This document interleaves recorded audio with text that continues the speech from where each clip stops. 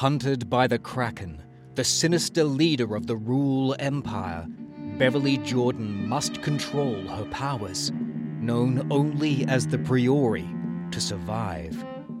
Believing her powers fit only for destruction and ruin, Beverly and her brother Charlie set off on a journey to find the fabled haven of Kriana, an underwater world where one can learn to split the fabric of time and manipulate the lines of power, where winged aliquines soar through the air, and the shadows lurk in waiting for someone to release them. Will Beverly escape the grasping clutches of the Kraken? Or is she destined to become his weapon?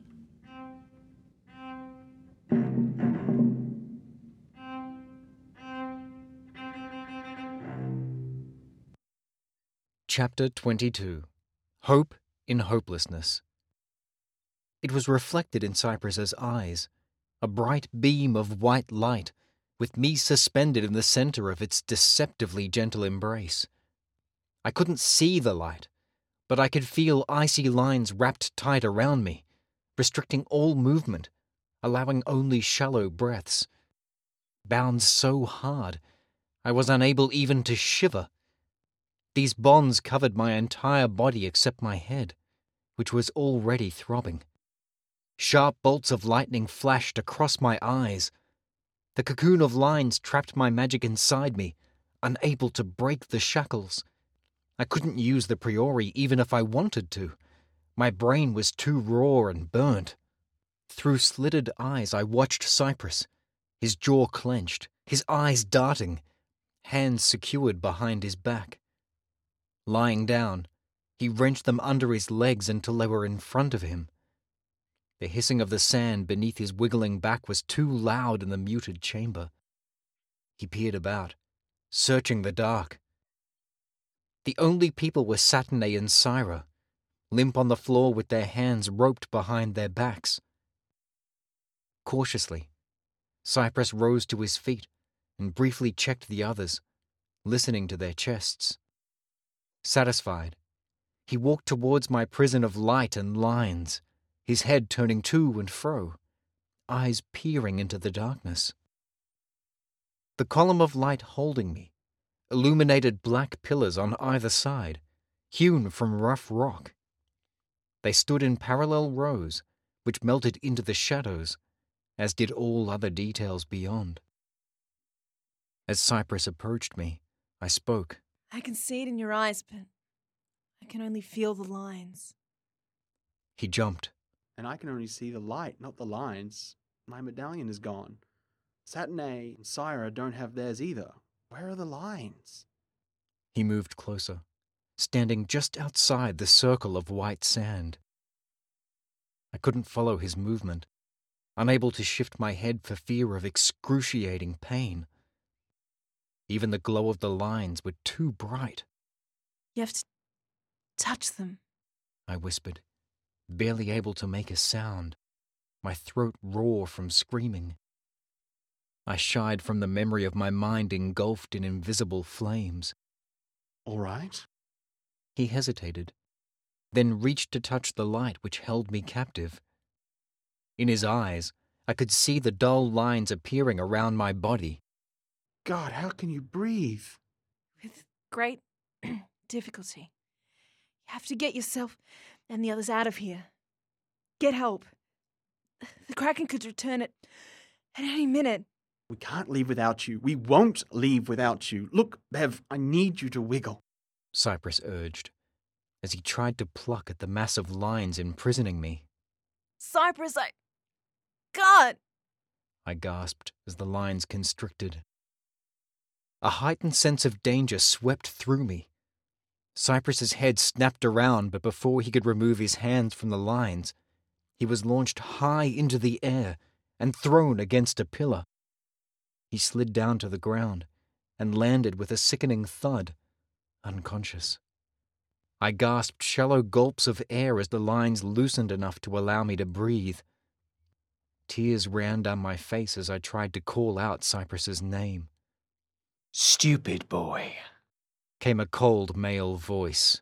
"Stupid, stupid boy. A hooded figure walked out of the darkness. With a careless flick of his hand, the Kraken started to slam Cypress in a staccato rhythm against the column. Stop it! Cried Saturnay in anguish, having finally regained consciousness. With a final thud, Cypress sprawled immobile on the floor. The Kraken turned his eyes to Saturnay, and she gave one long scream before he turned his back on her. I knew she felt the flames scorching her mind as I had. She lay on the ground panting, her eyes closed tight. My own eyes shied away from the darkness of his hood. I was in no hurry to feel the flames again. I focused instead on his bare feet, which were angular and white. Finally, I meet the elusive enchanter mage, the annoying bug beneath my shoe, the one who continued to slip through my fingers. He hissed. He moved to stand in front of me. How is it that you continue to evade me? How? At every turn down every road, how is it that you thwarted me every time? How? He shouted, spittle hitting me in the face. Too afraid to shift my gaze, I continued to stare at the floor. You will answer me when I ask you a question, he said, his voice chilling the air. Lines wrenched my head up until I looked directly into his eyes, black and flickering, engulfing my mind in flame. It seemed endless, the pain clawing up and down my body, unable to look away. Finally, I was released. My head hung low, and I shut my eyes tight. The room echoed. My scream mingled with the Kraken's malevolent laughter. Don't you see? He said, triumphant. There's no way out this time. No one to help you. His sickly sweet breath fanned my hair as he whispered in my ear. No escape. Why is it the Priori would come to you, when there were more intelligent beings, more deserving beings, in which he could reside? I tried to shut out his voice, but there was no ignoring that tone. Becoming more insane as his goal, his final triumph was within his grasp. Patterns darted across my eyelids, making me nauseous. With effort, I opened them, to find the Kraken had turned his back. But then that has always been the mystery, hasn't it? He continued, shaking a finger. Why? Why would it come to you? Why wouldn't it come to me?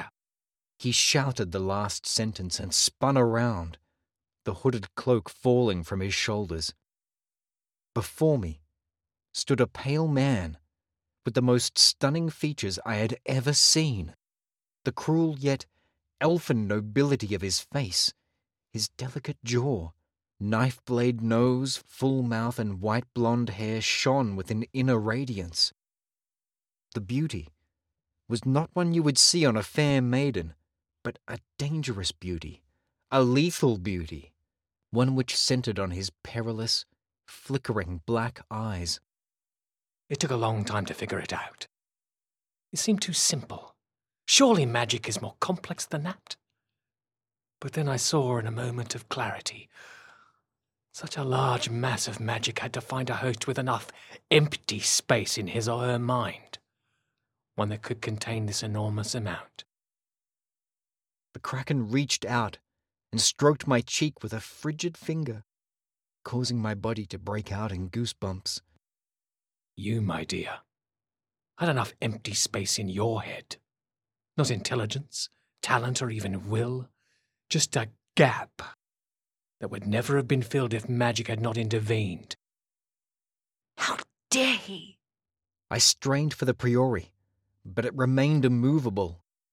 My jaw clenched, and I retaliated in the only way I could, and spat as hard as possible in his direction. He chuckled, the sound malicious and belittling, and wiped a small dot of saliva from his cheek. Dear me. Someone must teach you some manners. His voice was menacingly low. He twisted his head to the left and right, neck cracking. With each word, the lines contracted. Don't you agree? Bones creaked, and I felt something in my hand give way with a snap. A pounding filled my head, and my lungs shrieked for more air. Rage fled, and all I could think about was gaining just one more breath. Gasping, I nodded as best I could. The Kraken tightened the lines once more, then released me to a point where I could just breathe. I rasped, Yes! for good measure. My body was one fierce ache, the blood in my veins pounding against the pressure of the lines. My brain was on fire, and my magic was locked away where I could not seem to reach it. Of course. As it was not based on intelligence and will, my mind was too full for the Priori to enter me. So simple. I cannot think why it kept me up so many sleepless nights. The Kraken began to recount how he'd planned my capture. For the past 2 decades, I had filled his every waking moment. It was alarming to know the lengths he went to, the people he killed, to get to the Priori, so he could rule. As he spoke, a flash of movement beyond a pillar caught my eye. I tilted my head in its direction, knowing it could not be Syra or the twins, as they were all underneath the Kraken's watchful eye. I scanned the shadows for the source, hoping against hope that it was friend rather than foe. I saw something again, farther along, but I could not pick out a distinct outline or shape. My brain was fuzzy and lacked oxygen. To clear my mind, I closed and opened my eyes. Rather than focus on a particular spot, I focused on the general area, not looking at one space but all spaces, as I did when I was searching for dragonets. To the left, something moved, and my eyes snapped to it, following its path through the darkness. When I realized what it was, I nearly lost it in the darkness. A shadow, attached to nothing and moving of its own free will. The Brethren.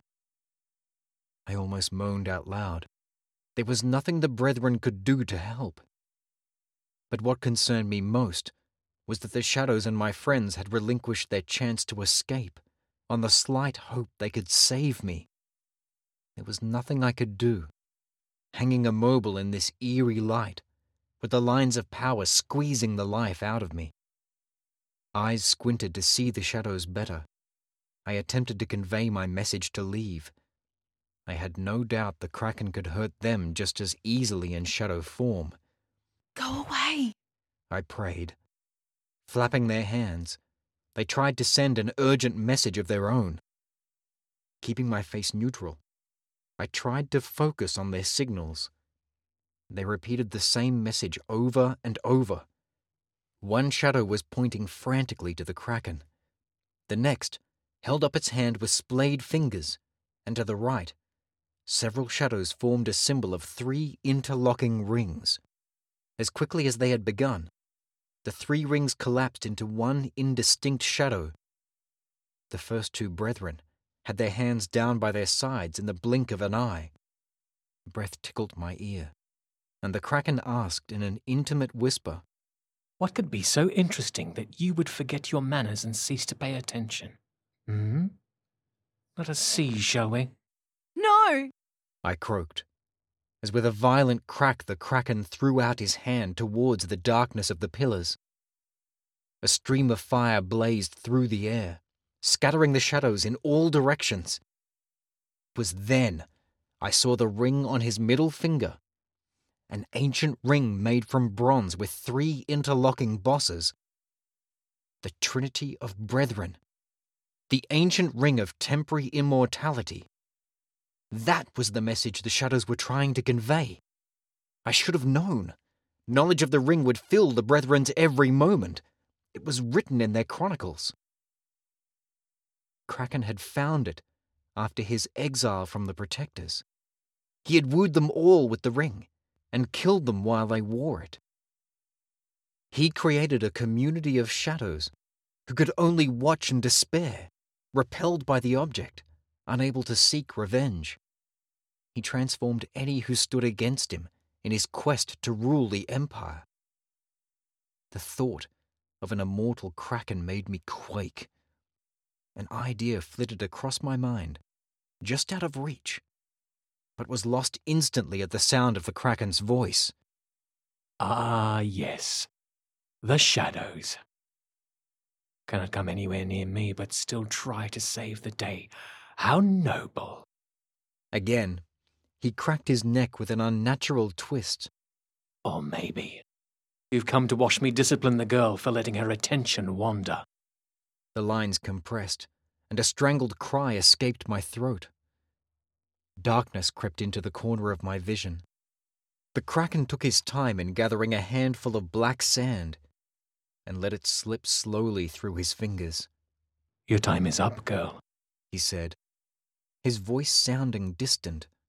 Time is slipping through your fingers. He gave an ironic smile. Like sand.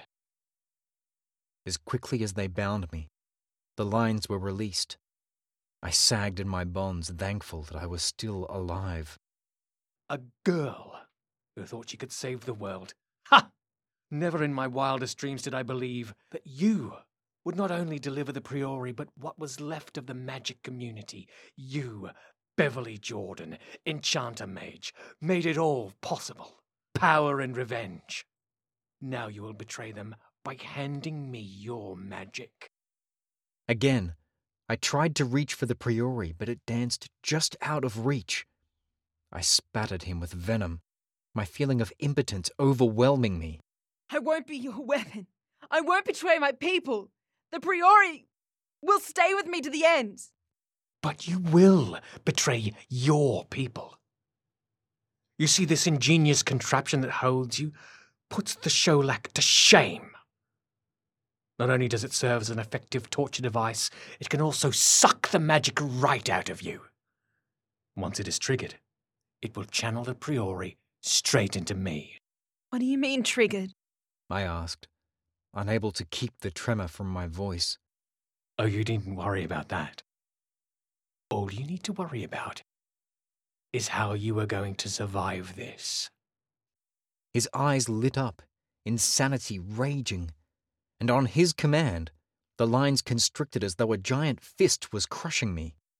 As the fist squeezed harder, I jerked my head to open my windpipe. Instead, my eyes met his with their crackling flames. Unable to escape the flames or lines, my body jolted and struggled. The torment was all-consuming. I couldn't think beyond wanting the torture to stop. It seemed an eternity before I was released, needles stabbing my skin as blood flowed back into limbs. Not even trying to steel myself for the next round, I stared mindlessly at my friends, all three of them huddled against the black pillar. Pain shot through me again.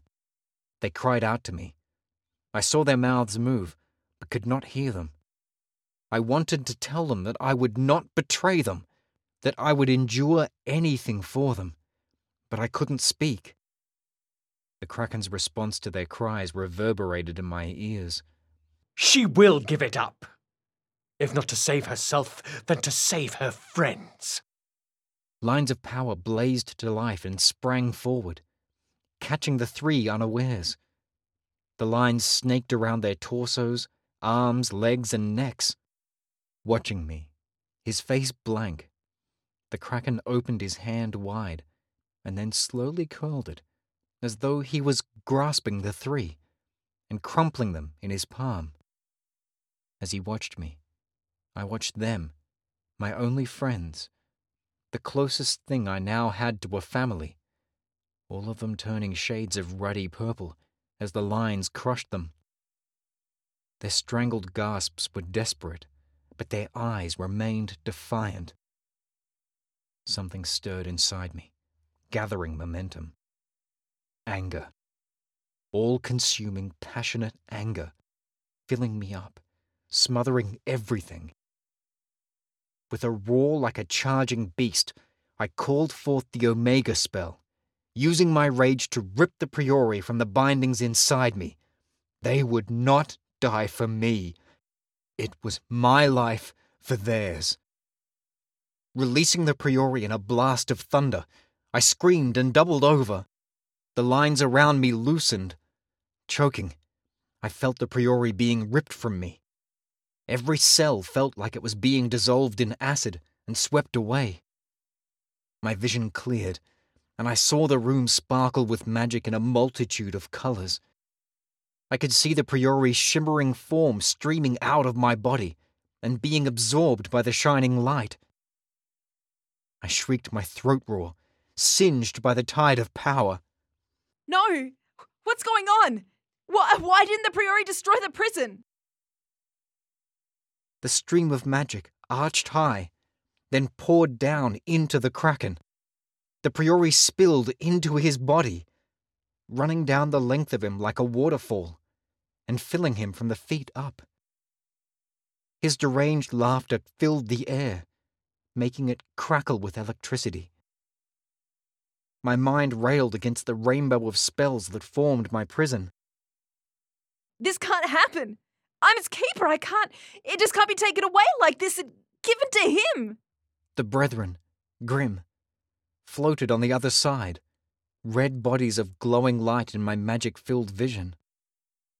The twins and Syra lay forgotten, panting, to one side.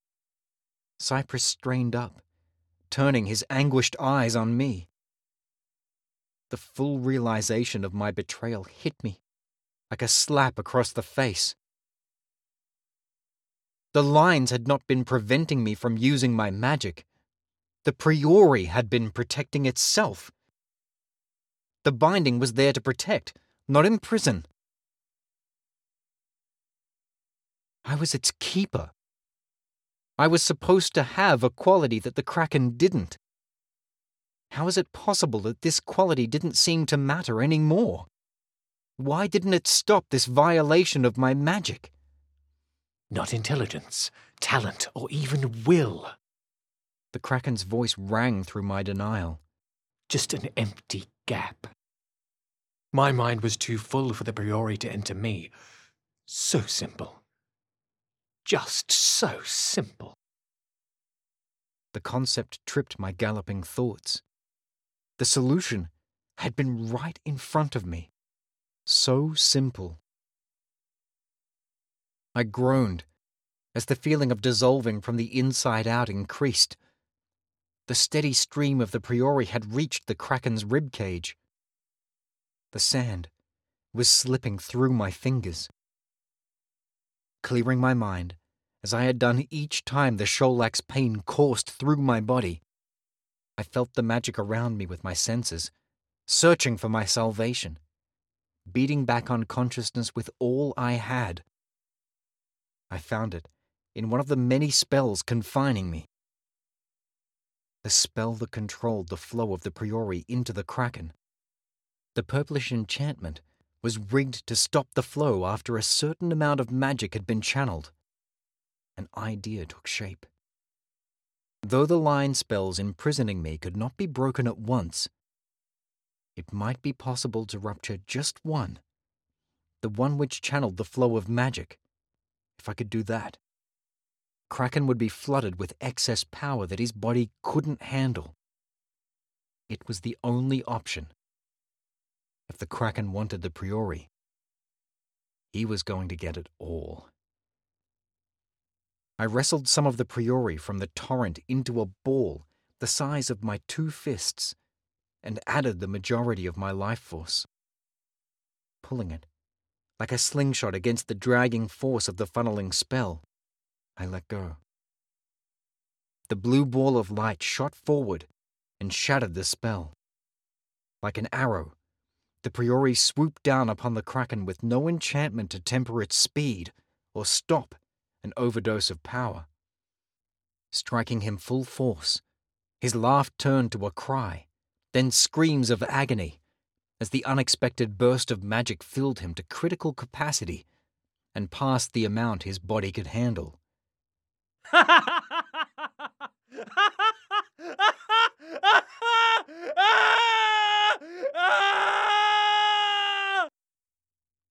The lines imprisoning me unraveled and dropped me to the ground.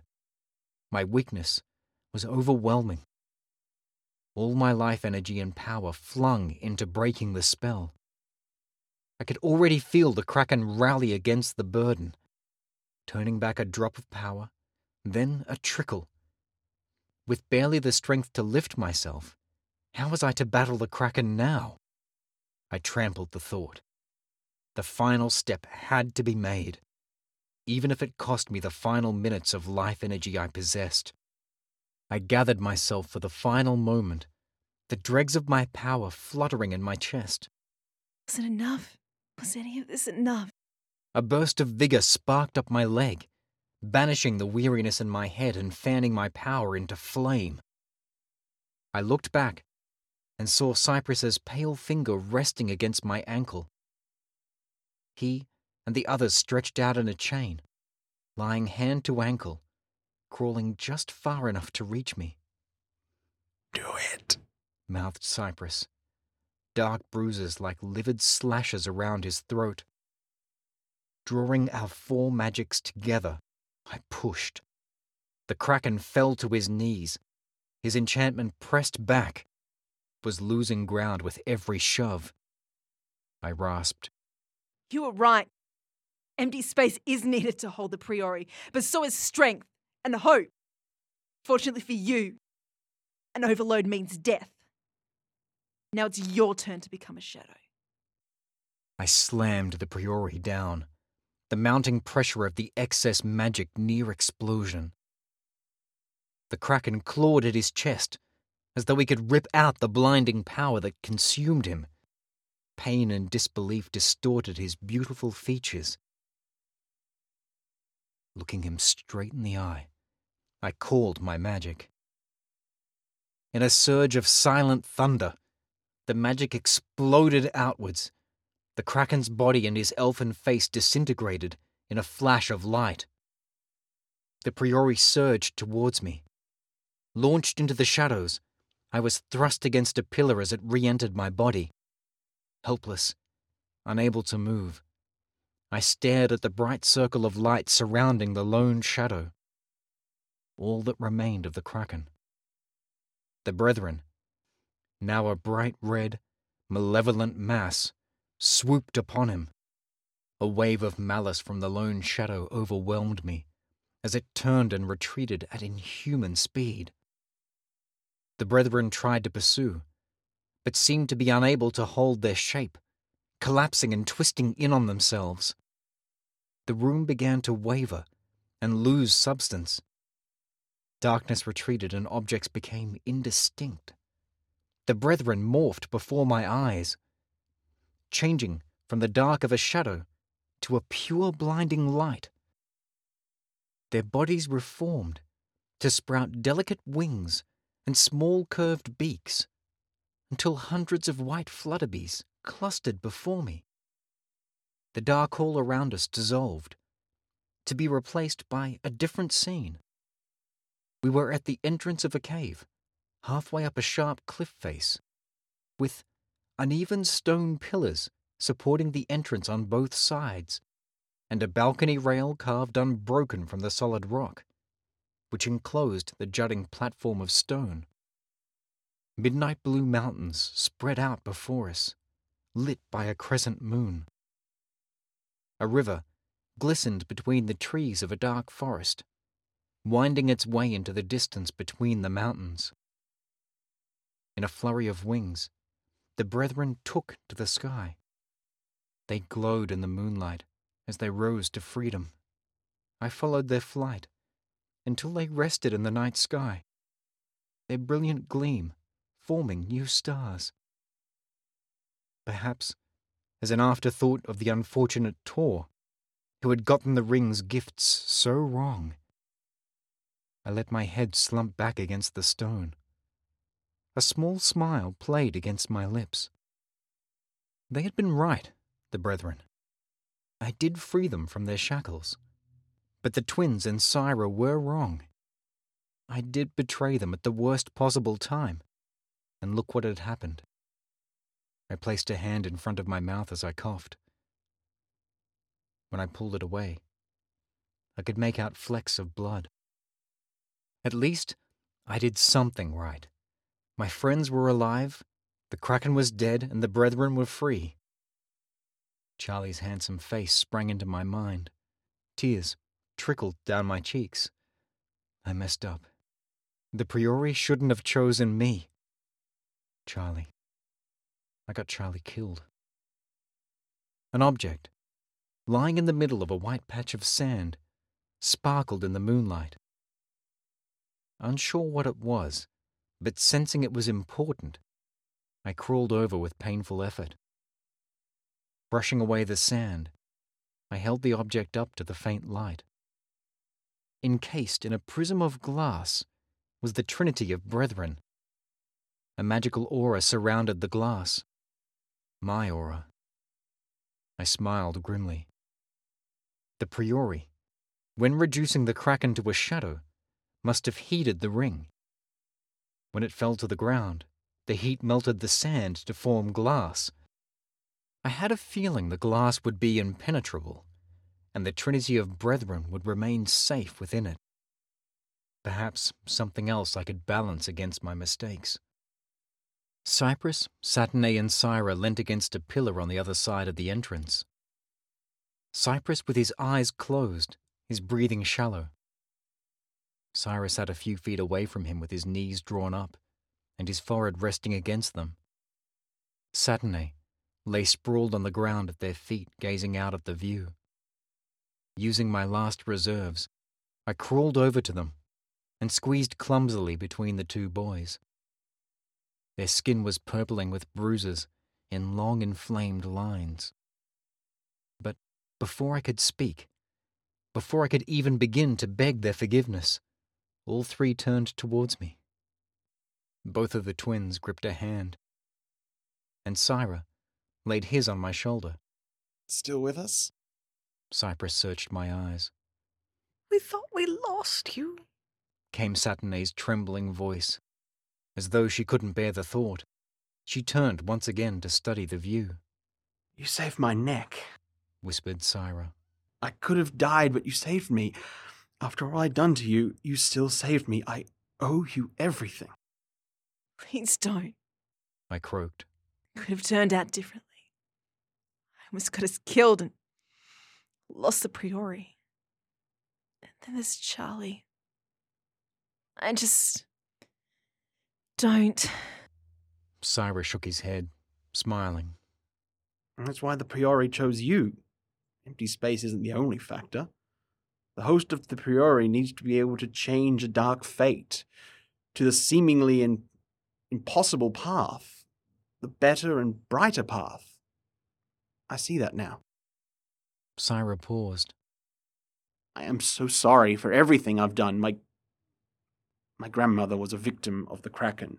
Somewhere within you is her magic. I despised you for it.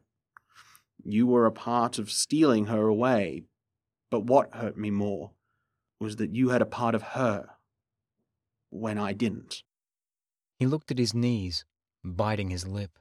But I was wrong. She chose you. They all chose you, so that you in turn could save me, save my family, save us all. I'm so sorry. Was all I could manage. I squeezed his hand and received a weak smile in return. Cyprus said softly, Over and over you have shown your ability to defy the odds. If that isn't the reason the Priori chose you, I don't know what is. Cyprus leant back against the pillar. All was silent after that, as I mulled over their words. Look, said Saturnine, and cocked her head. She pointed at a far-off grouping of purple rock spires. Aris. Movement, the flapping of aliquine wings, sped towards us from the rocky island. I could even pick out the tiniest glimmer of the lake surrounding it. Of course the sentries of Aris would notice the total transformation of half a mountainside. Exhausted, we watched the approaching aliquines. the silence broken only by our wheezing breaths. Syra's hand still gripped my shoulder. My hands still held the twins. Each of my companions fell asleep as we waited. However, the disconcerting feeling in the pit of my stomach forbade sleep. The Kraken was still out there, and not completely helpless in shadow form. I couldn't help thinking that he knew too much about what it was to be a shadow.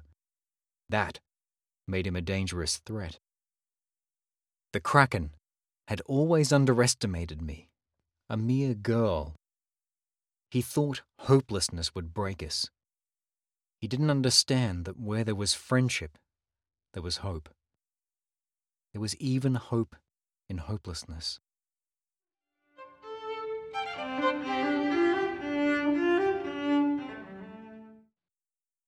Welcome, everyone, to episode 27, chapter 22, our penultimate episode. It's very exciting. We have with us an array of wonderful people. We have Emily, which you just heard. We also have Lois. Hello. We have David. Hello. We have Kevin. Hello! Obviously, we have myself. I am Sam. Hello. Hello. And unfortunately, despite all of our efforts to try and have the full complement for our second last episode, we don't have a Colin Smith because, unfortunately for us, he is fabulously talented and successful. And actually, right now, I believe he's on stage as Malvolio in some fabulous yellow tights, Yes, cross-gartered. it's very second. He is, he's doing wonderful theatrical things that we're all wishing we could be watching at this very moment. It's 100% true. So we miss you, Every part Cole. of it. This is basically the Cole episode, really. So Yeah, Yeah. it's one of the big reasons of trying to get him, have everyone here. Well, like partly because it was Colin that was having trouble, basically because he was so busy with this show. But it's such a big Kraken episode that we're like, well, we kind of want Colin here to talk about it. So we do have a few interesting tidbits to hopefully try and make up for that lack that we'll get to presently. But right now, what did people think of the chapter?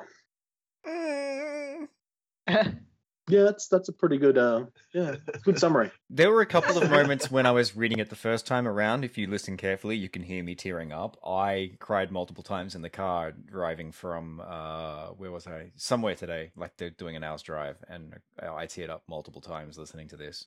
I blame you people and your acting. crush the car. You are not allowed to die before you finish the narration. Oh, that's touching.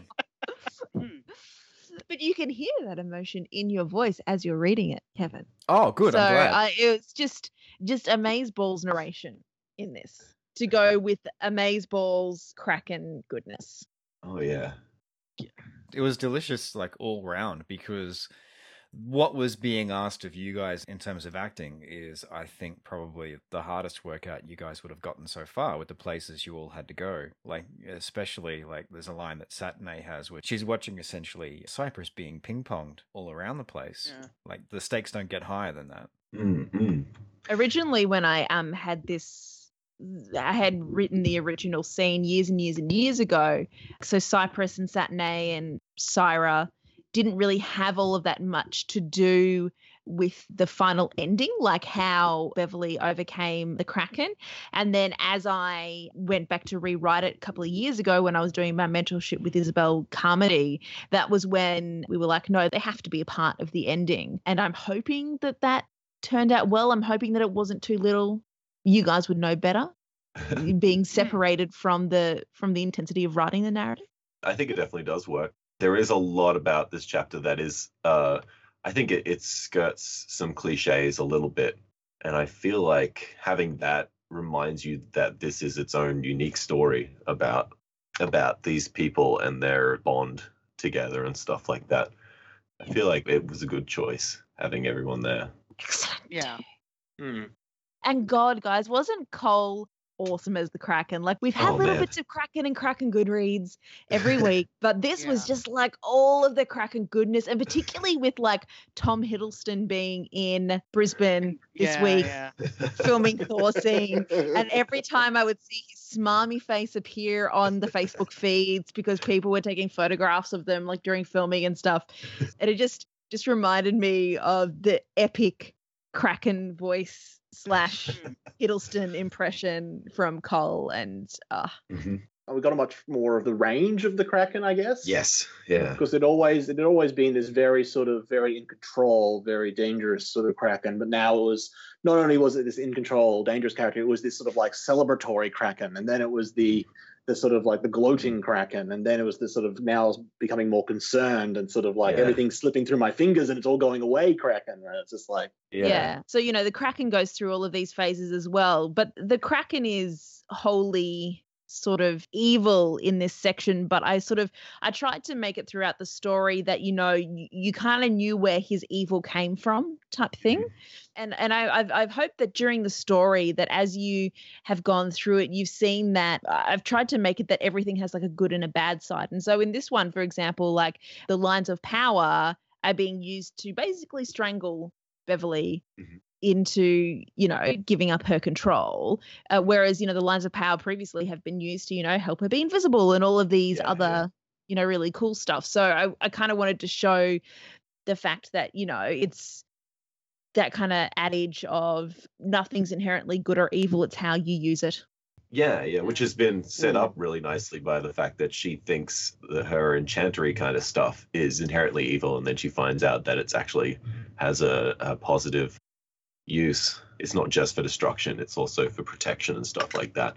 And then you find out that using the lines isn't just utilitarian, it's also able to be used as a weapon. I think that's kind of neat.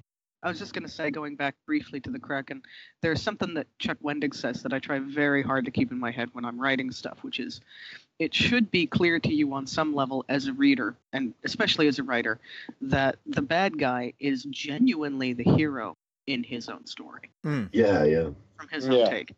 And even though the Kraken seems really over the top and really sort of villainous once we hit these final chapters, you can still see that he's not just villainous for the sake of being villainous. He's unhinged, but he genuinely believes that something wrong has happened and he needs to fix it. He's the only one who can fix it. And instead of being that heroic, I'm the one who can fix it, he's like, nothing ever goes right. I'm the only one who can fix this. But he's still the good guy in his own story. He's got a scientific kind of approach to what he's doing that blinds him to the sort of cost that this is all having. When you talk about that, David, it puts me in mind of Fringe, and in the TV series Fringe, how the kind of crazy professor guy who is played by, is it John Noble, who's an Australian actor, he and his partner are doing these experiments on children back in the day, and in this day and age, his kind of similar sort of thing is unhinged, but that sort of thing of you don't think about the morality of it, or you're thinking about the morality in your own way. And so I mean, like the Kraken, as he was rising through the ranks and giving people that ring of immortality, when you're in a military dictatorship, you can see how it would be working in his mind. He's like, yep, I'm killing off all of these horrible people who are in charge of the thing, and then now I am leader. Okay, well, let's sort shit out. So you can kind of that, where you think that you're doing things for the greater good, but you don't think of the individual rights. Yeah. Violating to do that. Yeah, there's a really interesting progression there too, where you might start out actually with correct intentions, but that pragmatism leads you to just gradually tip the scales further and further in a particular direction. And by the time basically that the scales are unbalanced and you're just doing things that everyone else finds repugnant, you're way off the map and you don't realize. Yeah. Exactly. Yeah, exactly. Like, how would you feel being told that you were empty enough to hold a power? Yeah. Being told you're essentially an airhead. That you are essentially just full of nothing. And so you got filled up with power, and now he's going to, he was clearly full of grand things. And so he could only take a small amount of the power. Like, how would you have felt if that was you? As a reader or I guess, a listener, it is sort of like this guy's clearly gone off the deep end, and he is rationalizing and all the rest of it. Though I do feel that in Beverly's position, it's sort of like, well, Beverly's position is, slowly being squeezed by magic that used to help her. And so it's like, at that point, I'm probably not thinking amazingly straight.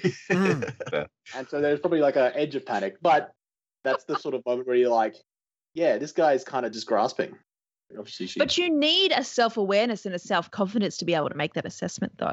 I'm not so sure, because we're talking about if somebody comes to you and you have some faith in their authority, their intelligence, their capability, and they tell you these things, yeah, it's going to be meaningful. Yeah. Even though you're in a deeply emotional state, because some really horrific stuff is in the middle of happening and has been happening for a reasonable amount of time now. This is the man who has tried to murder everyone in your life, putting you down. It's like, why am I giving you any? Your opinion means nothing to me. Go away. So if it had been Elitri saying the same bit, she would have been like, "Oh God, you're right." Whoa, like, what? Yeah. The thing that I think really works really well with that timing too is it kind of shows a little bit of some of the traits you guys were talking about earlier, the insecurity and not quite paranoia, but it's not a very together thing, because he's basically standing there going, "I will crush you with magic and I will call you a poo head." Yeah. Yeah, he's kind of grinding the boot in or whatever at this. Yeah, or even gilding Lily. At that point, you're like, I think you got it on the first one. The second one's not so effective. Look, I am going to admit that I went hardcore with the cliche of I'm going to gloat and tell you some of my plans. Yeah. Just because I know it's a cliche, but I really love reading it. At the end of you get to the climax of your books and you're like, yes, I want to know your grand plan. Please tell me. I would like to know your grand plan. Please gloat at me. Please. I want to know. Yeah. That's amazing. You get to know all of the things. Emily, do you think that if you were a villain, you would do that as well? Like, if you've been clever, you kind of want people to know you've been clever. I will admit to that flaw in my personality. I will go out of my way to explain to people how much thought I put into this thing that I did. So I imagine I would be one of those horrible villains who's like, and this is where I really screwed you over. And, But it's not even just not even like boasting about like how clever you are. It's also sort of like you kind of just want to talk about it. Because it's like he's at the very top. He doesn't really have someone he can like call up and be like, "Hey, I've had this really cool idea. I just want to just spitball it with you." He's just been sitting on this for years, and it's finally got to the end, and he's just like, I need to tell someone, because for him it's very clever, but it's just sort of like, here is a cool thing that I want to talk to people about, and I haven't been able to, and now I get to, and you're just going to sit there and listen. I think that does stem from a very personal kind of grudge, because it's a different kind of, I want you to sit there and listen, if it's a more societal kind of grudge. It's less, I will tell you my plans. No, it's this horrible reveal after horrible reveal of just how clever I am, and look at me shut down the traffic in Times Square or whatever. Yeah. I think he also uses it calculatingly as well, because even though he's having this big gloat and it's probably making him feel great, he's doing it to goad her into losing control. Yeah. He's doing it on purpose. He knows that whatever is holding her power in is actually something that is like a self mechanism for her. It's holding it in. And so he's trying to break that so that she will trigger the release of the Priori, and so that he can get to it. So it's not only I'm going to tell you all my plans, but I'm going to make you so angry that you will I'm going to trigger my trap. Yeah, I'm going to push all your buttons. Yeah. Explaining the plan is part of the plan. And how satisfactory does it feel that you are gloating about this plan that you've made, and then that triggers the very thing that they don't want. Yeah. If it was a hero rather than an anti-hero doing that, we would be like, yes, go for it. Yeah, well, there's kind of a shade of that in what happens there, because it's by Beverly being able to spot that last purple enchantment that she then turns his victory on him. Yeah. Yeah, exactly. And I did want to ask you guys how you felt about the little reveal as to why Syra was such a dickhead I liked it. at the end. Yeah, I mean, it's neat. while we were recording, we did it, again, in the most part, in the order it is in the book. Like, there was a bit of jumping around at points, but it was often just sort of like, we're just going to go chapter by chapter, and we're just going to knock this out. But it kind of meant that I hadn't had the opportunity to kind of read ahead at times. So there was like, I get to a scene, I'd be like, all right, what are we doing in this scene? Oh, okay. And so part of it was like getting to this point and being like, oh, I get to redeem this guy. Yay. That's nice. I'm glad he's not like this jerk. And he's always a jerk. And he's just like, but now he's just like, here's why I'm a jerk. And it's like, all right, that's kind of a crappy situation. So we did actually ask Cole some questions because he couldn't be here, and he was like, yep, I can find some time between rehearsals, between scenes of like doing the actual acting. Oh my God. to answer the questions that you guys asked. Exactly. This is how we're getting a little bit of Cole into the episode, even without him being here. Just one of the ways. So because we all got to ask questions and poor Sam was very busy over the past couple of weeks, I think Sam should read out all the questions we asked, and then we will respond pretending to be Colin. So Colin writes at the top of his thing, he says, hey, listeners, apologies I can't be with the gang for this episode, and one that is so centered on the very popular Kraken. As of the recording time, I am currently on stage in yellow cross-gartered stockings for the Queensland Shakespeare Ensemble's production of Twelfth Night. I started to respond to these during breaks in rehearsals and am continuing on whenever I get a spare moment. Yay, Cole! Yay! Yeah. Kevin asked, personally, I'd love to hear you talk about the experience of taking the Kraken into a very different emotional territory in the final episode. Having to move from the menacing, implacable assurance the character had leading up to now, how did that feel? Colin writes back to Kevin and says, there has to be light and shade for sure, from a perspective of how the text is paced and its rhythms and all that stuff, and that's Emily's thing. The cracks are really beginning to show in the Kraken's plan, pun possibly unintended, hard to tell around you sometimes, Kev. For me, I think about the acting paradox of it being a strength to have an actor portray vulnerability. Audiences like to see an actor open up as it builds the actor-audience relationship, lets audience members inside the story. It also builds trust between actors. It's an environment that I like working in as I've been in an ensemble for so long. Our artistic director likens it to doing high-wire stunts with a safety net, in that an aerialist will take greater risks, and therefore produce more exciting work, if they feel they will be safely caught if something goes amiss. Yeah, I guess what I'm trying to say here is that I trust my Priori peeps. Smiley face. But yes, it was a very enjoyable experience to get to the emotional heart of the Kraken's motivations. Very satisfying. Emily asks, I'd like to know how you feel about the Kraken going on a gloat fest at the end. It's cliche, I know, to do the expose of plans and the torture component, but to me it's so satisfying as a reader/writer, even though it's cliche. Keen to hear your thoughts. So imagine if this was Cole as a middle-class Australian white woman. That's good. I have the image in my head. I'm already there. Yeah. Okay, don't berate yourself if you think you are indulging in a trope. They do work. Use judiciously. Thank you, Cole. But yes, this isn't a Bond moment where Goldfinger is going to cut his enemy in half from crotch to crown because he's had enough of the goody two-shoes and is now having a last laugh before that happens. The Kraken needs Beverly alive to draw out the Priori. And there is something very primal about his need to explain exactly why. Lending this desire a voice is a basic human need to express the pain of being left out of the Priori equation, as it were. We've all felt this kind of loss. I know I have. It was indeed very cathartic to channel a whole lot of loss-related bitterness on these lines. To spit daggers at Beverly because she became the reason why the Kraken wasn't living the sort of life that he so desperately wanted. You articulate this so much better than I do, Cole. David asks, my question is roughly along the lines of what is it like to play a baddie versus playing a goodie? Is there any difference, or do you just treat each character as their own thing with traits and personality and quirks that are their own? Do all good people, like Charlie, have darkness in them that rounds them out? And do all bad people, like Cracky, conversely have some good in them that makes them more human? If so, what would you say is the Kraken's redeeming feature?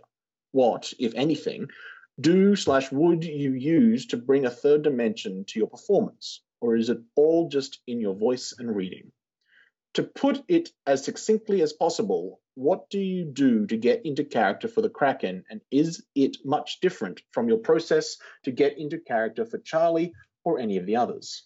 So, Colin writes in response, I think a baddie is simply a goodie who has made a series of wrong decisions and is acting on fear and hate. It's also essential for a villain to be humanized. Otherwise, they end up being cookie-cutter bad guys and therefore supremely boring. Plus, there's no way to get into a character's motivation apart from twirling one's mustache and cackling evilly, and that gets silly. Maybe it's in part because I've been in classical theatre for so long, because one of the more beautiful elements of Shakespeare's texts is that there are precisely 0 villainous characters who can't be sympathized with in even small ways. One only has to look at the apparently most evil of all his antagonists, Richard III, for an amazing example of this. Conveniently, Richard lays it all out in the first monologue. He was, apparently with the dramatic license of historical inaccuracy, born physically deformed and therefore rejected by all around him, even by his own mother. He vows to be a hateful and underhanded bastard because he has been mistreated and unloved for decades. And really, it's not difficult to read into him lashing out at what he feels to be injustice. Side note, I'm reading Ayakano's very amazing manga Requiem of the Rose King at the moment, and it's about Richard III. And most importantly, he isn't hunchbacked. He's trans. That's the monstrosity he lives with and is abused for. The series is stunning. Give it a go. It's the same kind of situation with the Kraken feeling, incorrectly and out of a sense of pride and envy, that he was more deserving of the Priori than Beverly was. And yeah, conversely, there is always a dark side to an otherwise good protagonist. Otherwise, they end up being saccharine sweet and unbelievable, and thus unrelatable for an audience member. Shakespeare does this deftly too. None of his heroes are squeaky clean. Merchant's Portia is a huge racist for starters. Anyway, to get back on track, in a positive light, I see the Kraken as so very driven, pointed in the right way. That drive that he has could have done a great good for the whole realm. But no, it wasn't meant to be. Achingly tragically. To get into this voice, I might have talked about this before in another episode, but I picked a certain actor's portrayal of a famous villain, one that has all of this bitterness and drive and hate, and had a good old listen to the voice, tried to divine where in myself that same motivations would come from, then pumped that into my best impression of that character's voice. I knew that I wouldn't 100% get the impression right, of course, but I also trusted the audience to make the leap with me and think, oh, I've heard that kind of voice before. I know where that type of villainy is coming from. Just as a quick aside, in the aside about Ayakano, I do want to say that the term monstrosity is in quotes. Yes. Yes. I just really liked the first line, which was, I think badly is simply a goody who's made a series of wrong decisions. Acting on fear and hate, which is how people get radicalized in religion. Yeah. Or not even religion, and things like societal belief. I mean, we're seeing a whole bunch of people in the United States acting very much out of fear and hate, and it's not necessarily religiously driven. Yeah, it's always been the most powerful lever. Yeah, that sort of lizard brain stuff, right? Yep. Mm-hmm. Yeah, so it kicks you in sort of like survival mode, and if you feel cornered, it doesn't even matter if you aren't. It's like Yeah, you're absolutely. in that mental space, and so Absolutely. you're And gonna when you're react the same way. and when you're afraid, you can't do more abstract thinking. Mm. You just Yeah. can't. You don't have the resources Yeah. to do it. So our last question is from Lois. Kraken-wise, what does the character look like in your mind's eye? How does he move, hold himself, stand? And so Colin writes back. He says, okay, this is a little embarrassing, but when I was younger, I was a fan of the Dragonlance series. I was reading them back before they fell off the rails, back where we had gorgeous characters like Sturm Brightblade, who's solely defined by his destiny to sacrifice himself for the greater good. Anyway, sorry, slightly off topic. But I see Kraken as a bit in the direction of the sickly archmage Raistlin Magir. cloaked or cradled in the darkness of both his own evil and his ebony robes, and also hunched over and pained, living as half a person, but virtually crackling with the potential of raw power. Also, thank you, Lois. This is a fantastic question because I'm a big believer in the actor's body as a single instrument. And even when we're in the booth only doing voiceovers, we've got to be aware that we're not merely a voice. To wax lyrical, we are everything from the diaphragm to that point just beyond the lips where our voices go off to resonate in someone else. And all of that vocal mechanism is informed by bodily choices and muscular tension and so many other things. You'll see a lot of the great voice artists, Peter Sellers is a prime example, who will physicalize their voice characters at the mic, even when no one is watching, because they know that sometimes even small physical changes will give a verisimilitude to a voice that an audience member will hear and subconsciously process. While we were recording, we definitely talked about that with Colin as we were doing Absolutely. the lines. I remember, I think it was Monsters, Inc. Mhm. They do it with other animated films and shows and stuff, but they would film the voice actors recording the lines, Yeah. and then the animators would utilize that in the animation. Mhm. Some of the voice actors were saying how like their family was watching, going, "That's how you walk," or Yeah. that's what you do when you laugh, and Yeah, stuff like nice. that. So they've started incorporating that into, and obviously now they've got like body capture and all the rest of it. But they were before then taking cues because they had that same thought. It's not just the voice; it's going to be a whole thing, and they want to see what you were doing when you were making that voice. Thank you, Cole, for putting in the effort to give us all of those answers. That is so very lovely of you when you were doing up to 2 shows a day. Yeah. Yeah. Very good answers too. Like, Yeah. I mean, this is amazing. Yeah, they're really considered answers. Honestly, it's Yeah. kind of like, it's a little bit of how to play a villain 101. Yeah. Yeah, definitely. I like that. Welcome to the Crackademy.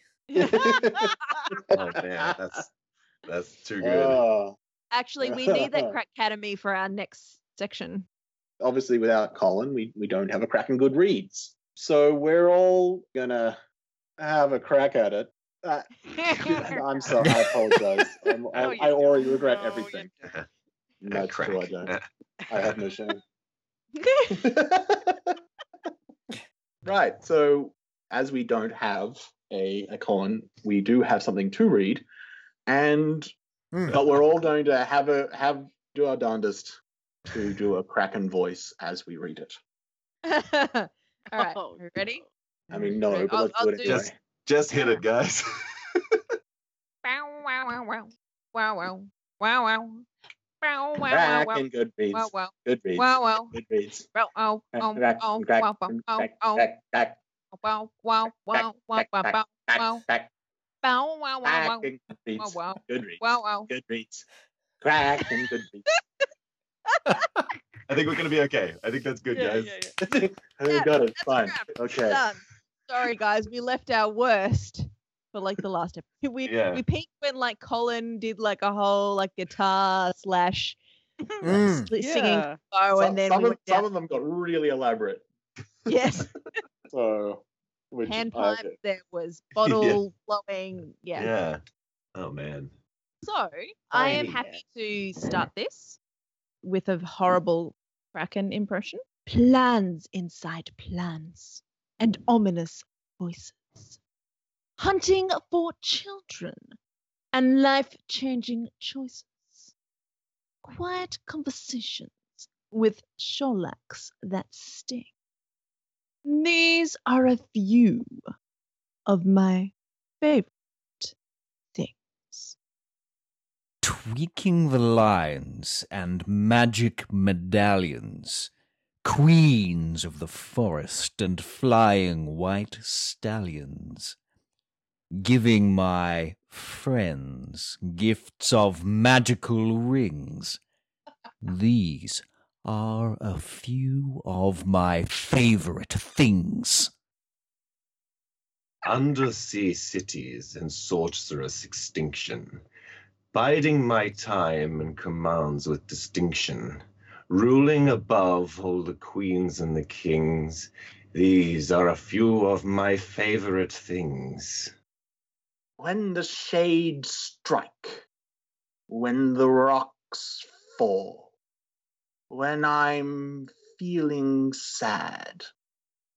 I simply remember my favorite things. And then it's not so bad. Lovely. Woo! We should credit Sam for doing those wonderful redo Yes, lyrics to These Are My Favorite Things. They were just, thank you, Sam. That was amazing. The poet laureate of Priori. So I think that unfortunately brings us to the conclusion of our second last episode. So from all of us here over at Priori, thank you very much for listening. Thank you very much for making it to the second last episode. And I hope you've been enjoying it as much as we have. Yay, And- thank you, everybody. Thank you. And now we leave you with a gag reel. Oh, God. Oh, God. Yeah. You know, just torturing Charlie and interrogating him. You have to sort of interrogate yourself. Yeah, there you go. Dramatic deaths are awesome. You're just a jerk. You're just a bully and a jerk. You're a big meanie. Go Confusing me away. with Syra. Oh, it's my line. Okay, this is going to be loud. Ready? Oh, man. It's a little bit creepy. He's really battered and bruised.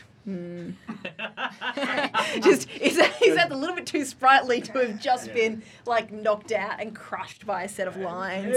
Got this. I got this. It's fine. Can't feel below my eyelids, but whatever. I like this neck. I like it. There are many like it, but this one is mine. I could be talking out of Mars. I missed the part where you were talking to your cat. Y'all are waiting for me to be drinking stuff before you make those lines, aren't you? Yeah. Ocean spray. Oh, good. She's gone evil. Oh, I apologize. My cat desperately wants to be a part of this podcast. yeah. Normal mics. Funny because it also means butt. Well, I'm sure we can work it out and it'll be flawless. I will do the background music. Oh no. And then- Actually, that would be handy because I never ever want to read that myself. My tastes are somewhat unconventional. I wouldn't wish that on anybody. and you can cut that out, David. Give it in. Do it. Just this once. Leaving it Insubordination? in. I'm an artist. The people need to see this. Priori the podcast is a full cast audio of the fantasy novel Priori, written by Emily Craven, the author of the Grand Adventures of Madeline Kane series. The podcast is produced by Emily Craven and Kevin Powell, and contains the voiceover talents of Emily, Kevin, Sam Piaggio, Colin Smith, and Lois Spangler. Intro and outro music is thanks to composer Christopher Healy.